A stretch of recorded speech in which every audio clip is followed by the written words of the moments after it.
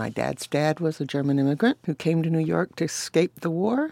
As a stowaway, they sent him to Cuba, and he said, I'm never going to the war again, I'm going to Panama, and that's where he stayed.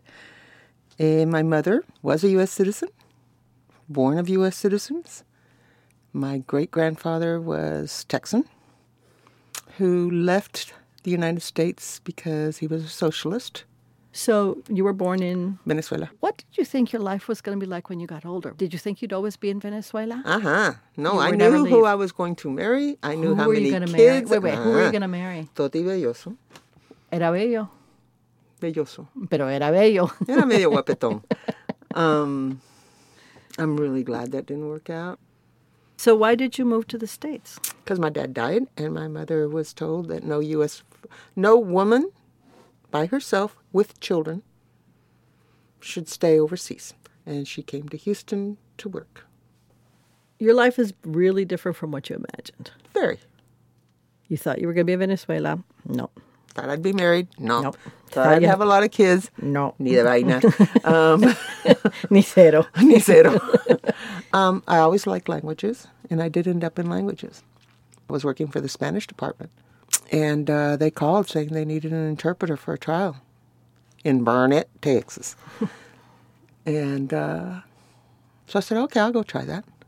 And I started doing it more and more here. I remember the first time I went to the DA's office here, and I walked in and said, I'm an interpreter, and I'd like to work for the DA's office. And he says, you think we're going to pay you for that? I went, yes, I do. I certainly do. And later he and I became good friends. Mm-hmm. But do you like what you do all the time? 90% of the time.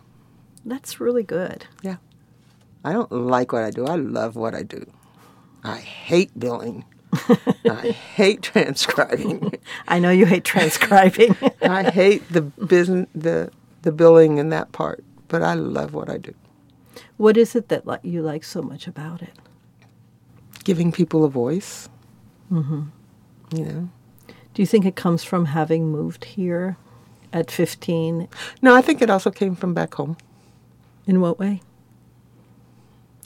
Because when you're part of the expat community, mm-hmm. but we weren't expats, really, you're never 100% anyone, and you're always considered an outsider, mm-hmm. and human beings are very adept at letting you know you're not one of them. So you create your own worlds, and you create your own affiliations and your cultures and your family and your friends. And you get to see that there are lots of people that don't have a voice. There's always people you see that don't have voices, that are considered less than equal. Mm-hmm. So I think that was part of it. I want to know, for your great-great-grandnieces and nephews who listen to this tape, what wisdom do you want to pass on to them? What do you want them to know? Do what you love. Do what you love. Whatever you do, leave things better than you found them. And how do you want to be remembered? That I left things better than I found them. I'm not sure we're going to do a good job of leaving things better for those that come behind us on the grand scale, but I'm going to try.